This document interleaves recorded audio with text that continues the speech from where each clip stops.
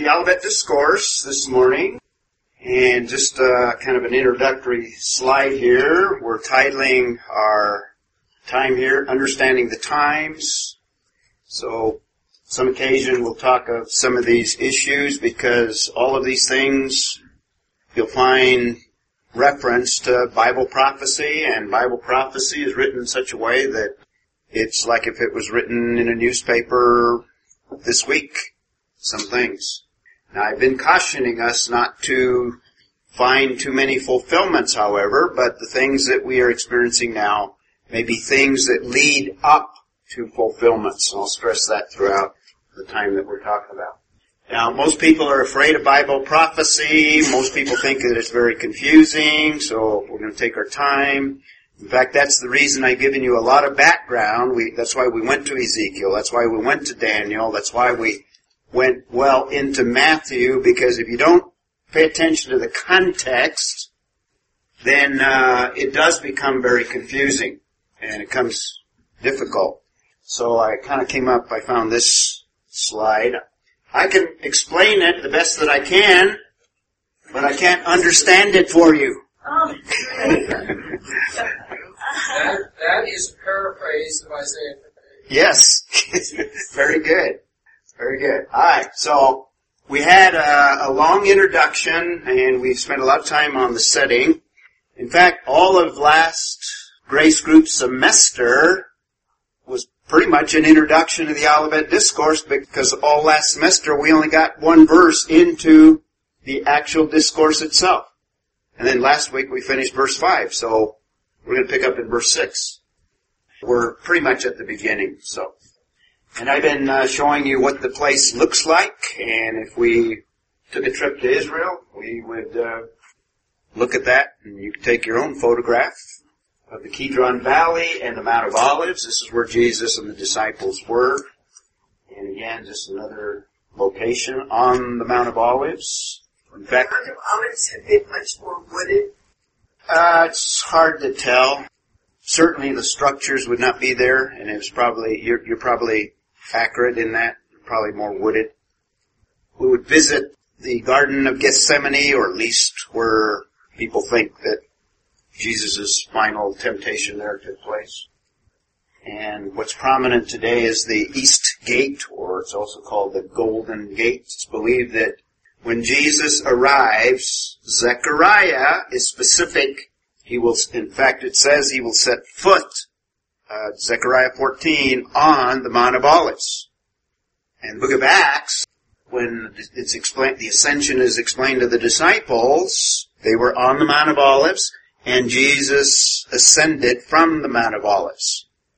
And it's expected that the exact place where he ascended will be the exact place that he sets foot, and then he'll cross the Kidron and enter the city of Jerusalem. So that's where the disciples are.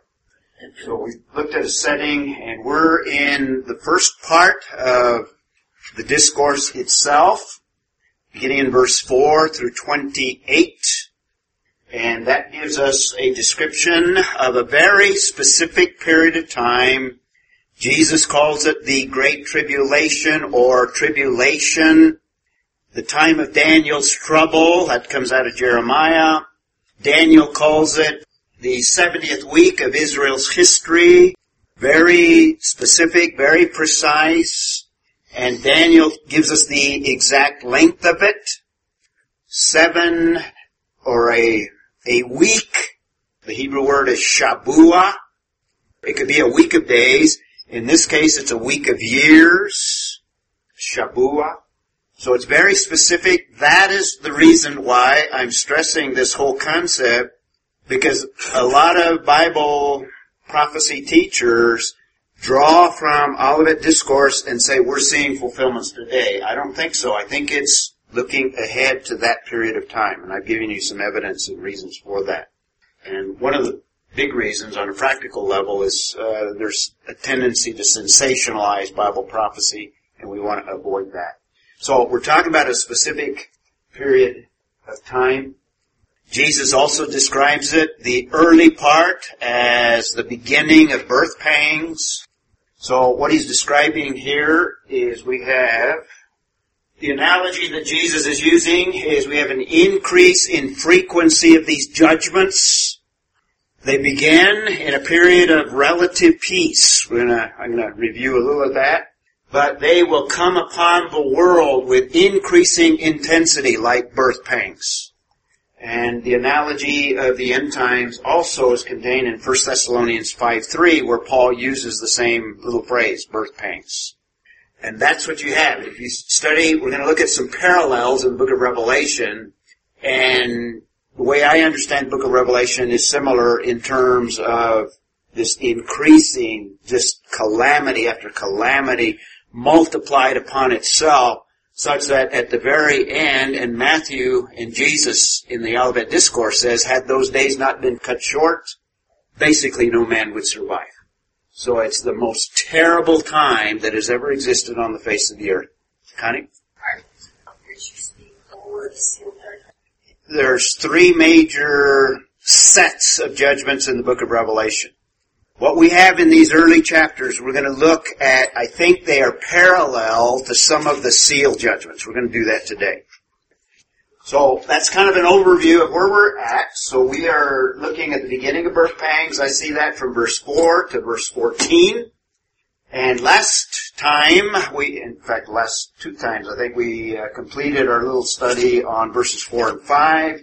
Where one of the things that comes is the deception of false Christ. From the very beginning, great deception.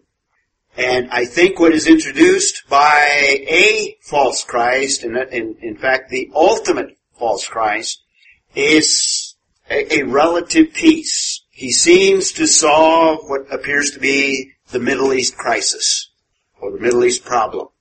Daniel tells us he enters into covenant, the Antichrist does, with the nation of Israel. So they are deceived. The whole nation at the very beginning is deceived into believing that they have a contract with this world leader who rises to prominence. In fact, this signing of the covenant probably launches him on the world stage. And he appears to solve the Middle East crisis or problem. And from that, there's relative peace at the beginning. Paul refers to that. They'll say peace, peace, but then there's no peace.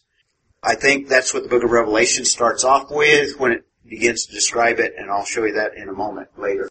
So we looked at that last time. There's also going to be the beginning of these disasters. And Jesus also says this is just the beginning. Much more is yet to come. So that's verses 6 through 8. Destruction of disasters. I'm using D here as my alliteration here. So we have destruction of wars, first of all, verse 6, and that's where we'll pick up. Using our little timeline of that final week of Israel's history, final week of years. Daniel divides it into two parts. Jesus doesn't make the point, but he gives us an event that Daniel describes in the middle. So I take it all the way through verse 14 that is a description of the first 3.5 years. And then it'll pick up after verse 15 and describe the last 3.5 years. Just from our perspective, the next major event in terms of the church is removed. And God now, in fact, this is one of the main purposes of this period of time, is to bring Israel into a realization that Jesus is the Messiah. That Jesus is their long-awaited Savior. And not just politically. That's why they missed Jesus in the first century. They were looking for a political Savior. And they missed that He came as a spiritual Savior. They will recognize Him as a total Savior, both political and spiritual. And one of the main purposes of this period of time is to bring Israel to their knees, kicking and screaming, like you and I come to Christ in that way. We resist it. They will be converted during this period of time. These judgments are designed to bring them to the ends of their resources to realize we need somebody beyond what we can do on our own. We need a Savior. We need the Messiah. And Book of Revelation picks that up. What Jesus gives us is basically a summary of the book of Revelation, and we're going to look at some of those parallels as we move through that. So these are the beginning of birth pangs, verses 4 through 14. At least this is the way I understand it. So verse 6, another thing besides false Christs, he moves from a spiritual influence during this time to geopolitical issues. You will hear of wars and rumors of wars. The word for war there is more of it's not just an individual battle, but looks like major things here that are going on. In fact, he's going to expand that later on here. It's not just, in the next verse, it talks about not just little wars here. We'll look at that a little bit more. Now, some who try to see parallels today, for example, and see fulfillment, in other words, okay, this is a fulfillment, here's another war, they seem to be increasing. Well, even if that's the case, I don't think that's what Jesus is talking about. He's looking prophetically to that 7-year period of time. There may be things that lead up to it, but I don't think these are them as well. So, something like this you'll see in some literature. Since World War II, there's not been a moment without war somewhere on the earth. And some people would point to things like that and say, well, these are signs of the last days. I would caution to be careful with that. But this just gives you perspective. There's always been wars. There were wars in the first century. There's always been periods of turmoil. And another writer, Rene Pasch, says he says that for the last 3,400 years, there have only been 268 years of peace. There have been 8,000 over that period of time, 8,000 peace treaties lasting under 10 years. So, wars is not anything new, and even an increase in wars in the church age is not anything new. So, but that will be a characteristic, and it'll be more intensified during that 7-year period of time. And that's what Jesus is talking about. And don't get thrown off. I've mentioned this, so I'll kind of repeat it so that we don't forget it. When he says, he's talking to the disciples, they can apply prophetic truth to themselves just like we can apply prophetic truth to ourselves. But it's not unusual for the prophets. Isaiah does this, Jeremiah does this, the minor prophets do this. They will speak to their generation or write to their generation, and they will speak in the second person as if they are talking to that generation, and they are, but because it's prophetic, they are mainly dealing with an age beyond that generation. And Jesus is doing that. He's a prophet. He's the ultimate prophet. So when he says, you will see these things, take it in that prophetic sense. This is the Olivet Discourse. That's the context. Alright? So I see the fulfillment of what Jesus is saying during this 7-year period of time. And right off from the very beginning, we have wars and rumors of wars. Does that make sense? Now, last time I introduced you to the idea of Bible prophecy. We have a curiosity about the future. We have a desire to know what's going to happen.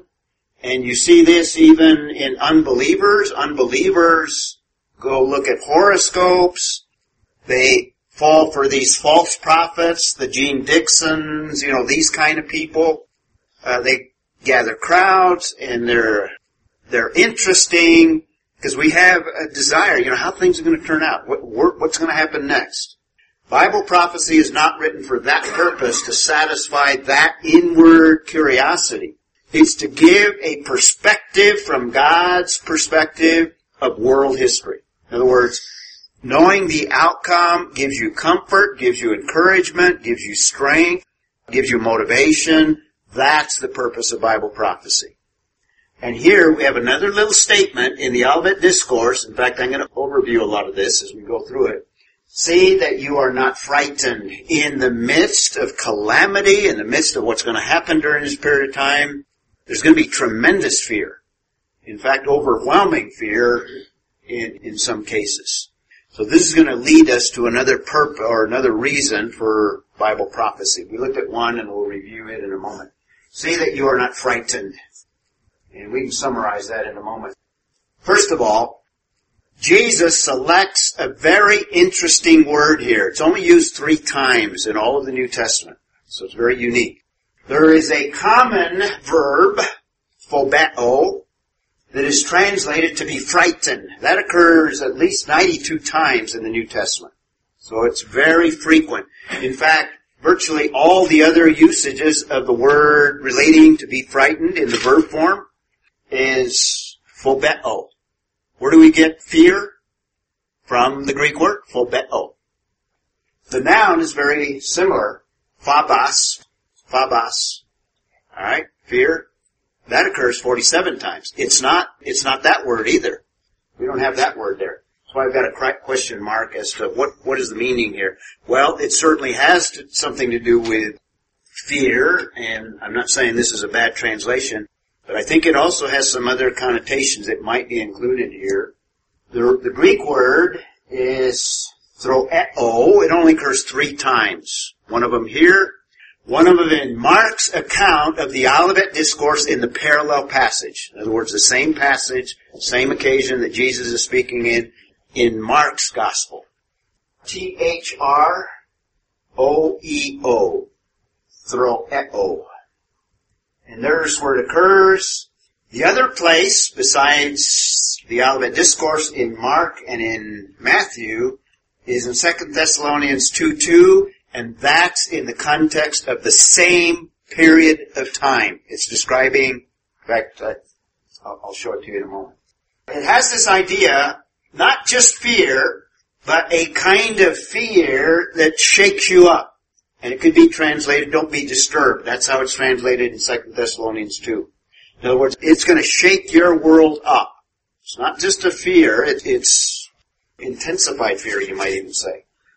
Frightened, frightening. This is kind of my paraphrase. It's something that's going to throw people in a tailspin. In other words, they are going to get desperate. Throw people in a tailspin. I mean, there's not a translation of that. That's more of a Mondragon paraphrase. There you go. There's the transliteration for you. And here it is in 2 Thessalonians 2:1 and 2. It says, "Now we request you, brethren, with regard to the coming of the Lord." There's the context, dealing with the second coming of the Lord, events preceding it. With regard to the coming of our Lord Jesus Christ and our gathering together to Him, what is that? The rapture. The Thessalonians were afraid that they had missed the rapture. They were afraid that their relatives and friends that had died, they missed the rapture. They expected the coming in their generation. So what Paul is saying is, with regard to the coming of our Lord and the gathering to Him, the first century church didn't realize that it was going to be at least 2,000 years. And we should not set dates or think, this has to be the generation. We don't necessarily have to be. So the Thessalonians were concerned about these issues that we're talking about. And then verse 2, that you not be quickly shaken, in other words, your world shaken up from your composure. And then here we have the third usage of the word. Or be disturbed, or shaken, or thrown in a tailspin. Or frightened, as it says in Matthew's account and Mark's account. Either by a spirit or a message or a letter as if from us. In other words, there's going to be deception leading up to this period of time, and there's going to be tremendous deception during that 7-year period of time. So don't get disturbed, don't lose your composure, either by a spirit or a message or a letter as if from us, to the effect that the day of the Lord has come. Now he's talking about preceding here. Well, the purpose of prophecy from verse 4 last time, it's a warning. In fact, what does he say? He says, some translations translated the see to it, and I gave you a lot of other passages where it's actually translated beware or be warned. That is one of the main purposes of Bible prophecy. That you know, and in fact, that you have an understanding of the times in which you live in. And an understanding of the times is an awareness that the possibility that we could be the generation that sees the Lord return. And if so, it should take us beyond the warning stage and into some of the other areas of purpose for the Bible prophecy. So we looked at that last time, and we have a similar warning in verses 24 and 25, another warning in verse 42. So in Matthew's account, Jesus kind of lays out these purposes for his laying out the Olivet Discourse. Not to satisfy necessarily our curiosity about the future, but so that we have a biblical perspective on all of time, including what God is going to do in the future. And part of it is warning, because this is going to be a terrible period of time. And things leading up to it are going to be terrible as well. Now in this context, it's to strengthen us so that we're not thrown in a tailspin, that we're not frightened, that we're not fearful. We can face it knowing that God is working, and He will work in this period of time to accomplish a plan. In fact, that's what's following here. So part of the purpose is to strengthen the believer, and there's other verses in other passages that we could look at outside of the Olivet Discourse. So two purposes right off the bat. But notice, He gives a reason why we should not be frightened. For those things must take place. Must. How many of you know the Greek word there? It's a very simple Greek word. I bet Bill knows it. No? Don't remember? Jim, you don't remember? The other Jim? Once I flash it up there, he said, oh, yeah, I should have known that. There it is. Ah, yeah, okay, yeah, day. Kind of like D-A-Y, but the Greek transliteration is D-E-I, day. Very simple. In many contexts, it just has the idea of something that must take place for whatever reason, just must happen. If I drop this clicker here, what must happen? It will fall. It must fall because of the law of gravity. So it's used in a general context, but in some places, and I think this is one of those places, it has more than just something that must happen like by chance or, by natural law. But in some contexts, it has the idea of divine necessity. In other words, this is part of a plan. And because it's a divine plan, it must happen. These things that Jesus is describing are part of a broad plan. That's why it's prophesied in so much detail in the Old Testament and by the book of Revelation, because these things must take place. Divine judgment is part of God's plan, and that is the main thing that's taking place in this period of time.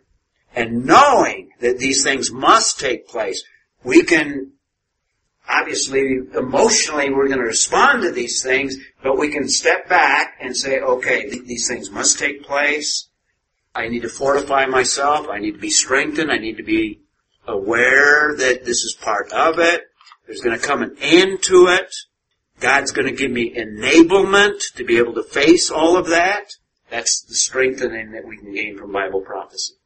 So when you read Bible prophecy, don't get frightened by it, but in fact realize that these things must take place. And if they must take place, God has a plan for them. And since I know other things about what He has a plan for, He has a plan for me to spend eternity with Him. And all these things are temporary, but they must take place. So, divine necessity. The implication, I've already given it to you, the divine plan includes the judgment of the tribulation period. These are not just calamities. They're not just natural events. God is going to use natural events, but their timing and their execution are going to be done by divine necessity, and it's part of what God is doing, bringing judgment. When Messiah came the first time, He came for salvation. When He comes the second time, He's coming for judgment primarily. Now, salvation is still available, and the salvation that'll be the focus will be the salvation of the nation of Israel. The nation of Israel is going to turn to their Messiah. God is going to use divine judgment on the earth to bring the nation of Israel and Gentiles as well, a new group, but they will see the judgment of God and trust in Jesus as Messiah. So that's the little word day there. The last part of verse 6, these things must take place. Underline it on your Bible. Mark it with your markers. These things must take place, but that is not yet the end. There's more to come. Lots more. This is just the beginning of birth pangs. So if you think that is awful and horrific, strengthen yourself because more is coming. More is on the way. And for those that lived during that period of time, this will be crucial for them. So if I understand correctly, Revelation deals with Daniel 7. Yes, mainly. I take from chapter 6 to the end of chapter 18, Daniel's 70th week. Same period of time Jesus is doing. I'm going to show you some parallels. We'll get there. But the end is not yet. So not only is it by divine necessity, but there's much more to come. So fasten your seatbelts because we're going to crash. So the purpose of prophecy is to warn. It's also to strengthen. Thirdly, it's to prepare. Get ready. Be prepared. There's lots of scriptures that encourage us preparation.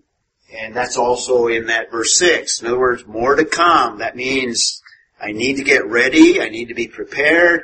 I need to learn what God has in store so that when they do come, I'm aware, okay, this must take place. These things are part of this divine plan. And I'm preparing so that when it does hit, it's not a shock to me. When events take place, it shouldn't be a shock. Things that we see in our culture today should not be a shock if you know Bible prophecy. Make sense? And we'll get to verse 8, but it kind of reiterates and helps to prepare because he's talking, this is just the beginning of birth pangs. Just the beginning. If you think these are awful, wait to see what comes. This is just the beginning of the Olivet Discourse. And again in verse 43 through 44, in fact, why don't we read those real quick? Notice the element of preparation there. Somebody want to read those two? Go ahead, Connie. But know this. Alright? Okay, gives a parable. What's the essence of that parable? Preparedness. Get ready. You don't know when the thief is going to come. The analogy, you don't know when a thief is coming to break into your house. But be prepared for it. Keep reading. Be ready. Preparedness. That's why Jesus is giving them these warnings and elements of strengthening to prepare us so that we're not thrown in a tailspin. Make sense? Verse 7, verse 24:7, we have the destruction of wars and the coming of rumors of war, verse 6. Now we have a specific description of those wars in verse 7. For nation will rise against nation. So there's going to be individual wars. Russia invading Ukraine, maybe. Alright? Iran overshadowing Iraq, maybe. You know, those kinds of things. One nation against another. But notice the other part there, and kingdom against kingdom. What is in view there? No, I don't think so much. No, I think the distinction here is individual nations one against another, but I think what's in view here are alliances. Alliances. In other words, entire alliances of nations against alliances of nations. Because that's what we have described in the book of Revelation. The kings of the east. In other words, it seems an alliance of the kings of the east come. And there seems to be an alliance of peoples from the north that will include probably Russia and probably some Muslim nations. And some kings from the south. They're all these seem to be alliances. At least that is a possible understanding of that passage. Now certainly, in all time, there's a battle between the spiritual kingdom and the worldly kingdom. I mean, that's always present. So that's going on as well. But I think in this context, more specifically, I think it's more these alliances. So when it says nation against nations, it seems reasonable to take it one nation against another. So there's going to be individual skirmishes all over the world, and these are going to be worldwide. In fact, one of the stresses of the book of Revelation is what's described is worldwide. This is why we don't hold to the preterist interpretation. The preterists, remember, they tried to, in fact, you tell me, what is the preterist view of Bible prophecy? It all happened, and it all happened primarily when? First century. Well, you had individual nations, but you didn't have the Roman Empire being invaded by another empire. And, in fact, very rarely have we had kingdom against kingdom, where we have empires and alliances of nations.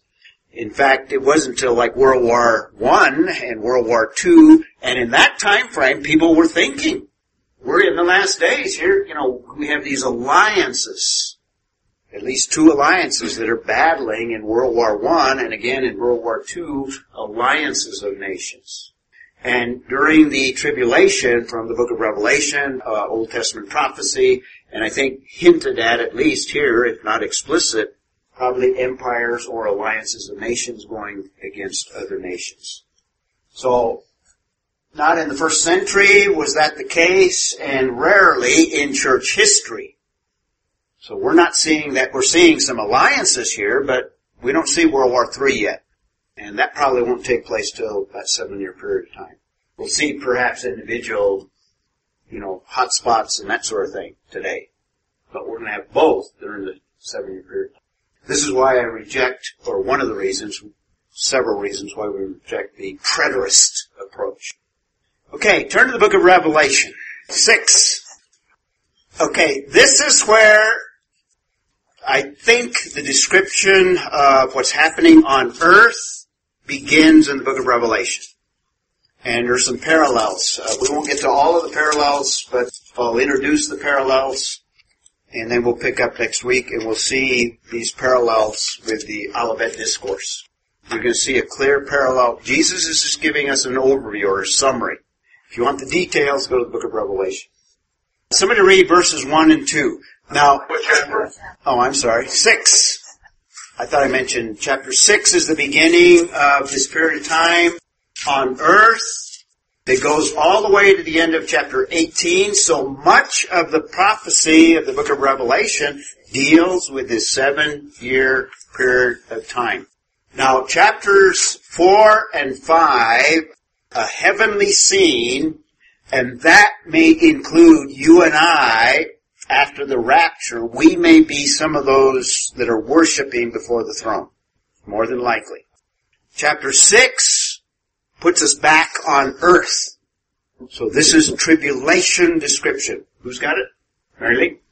Then I saw, as the Lamb broke open one of the 7 seals, and as in a voice of thunder, I heard one of the 4 living creatures call out, "Come!"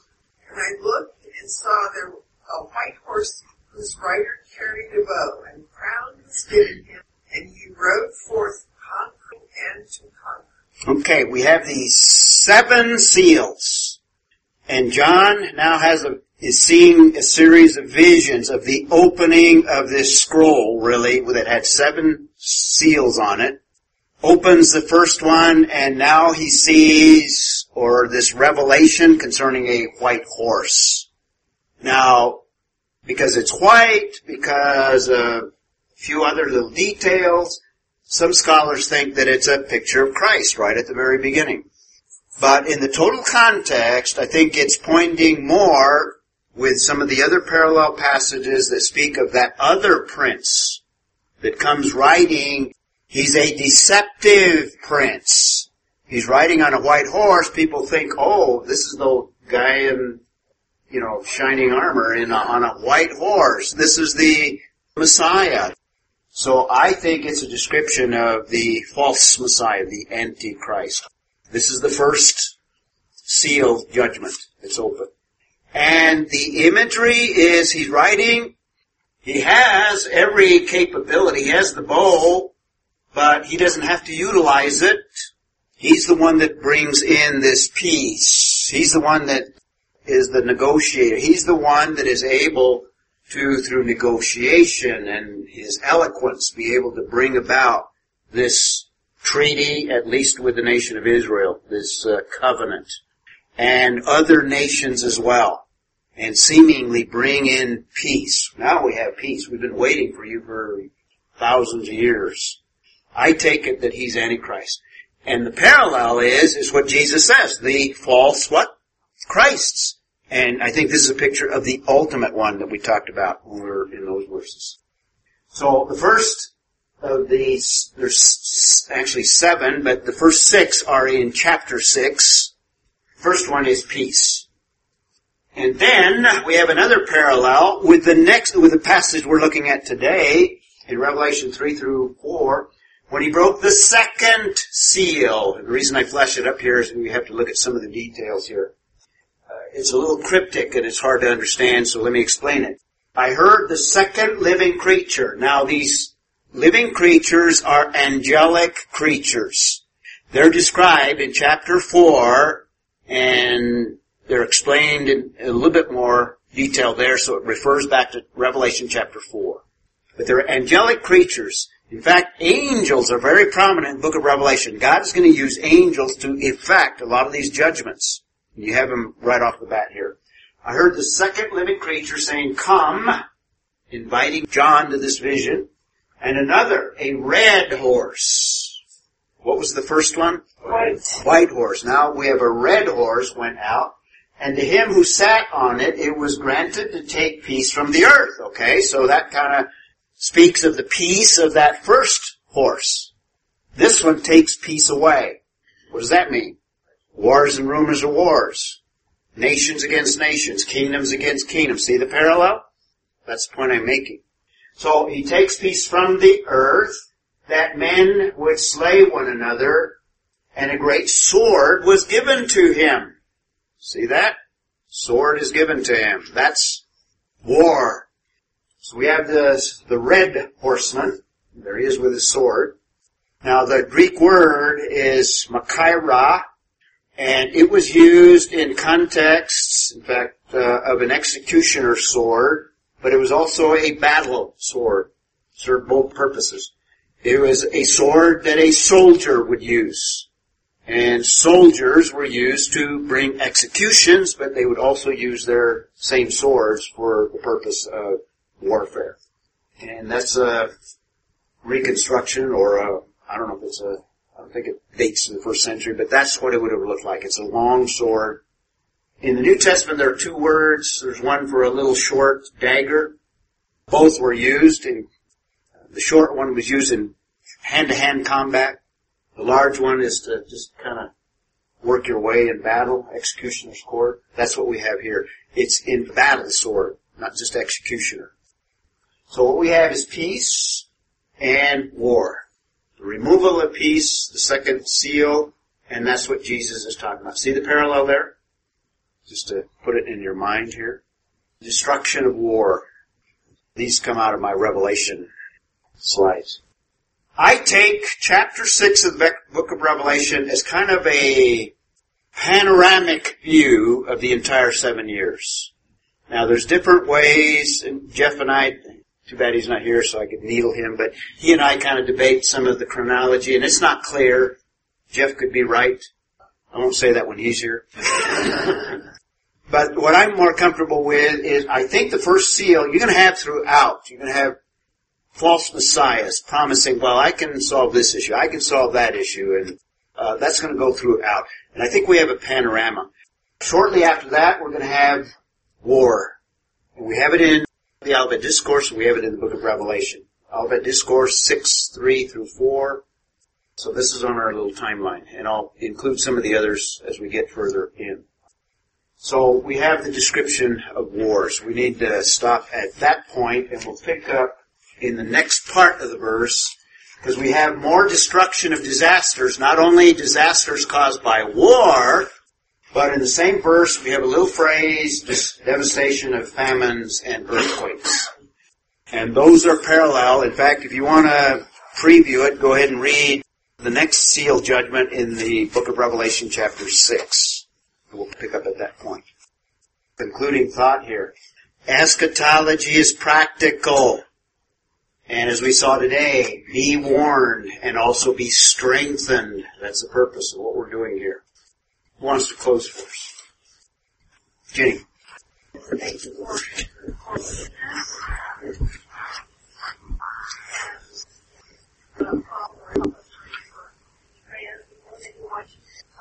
Amen. Appreciate that prayer.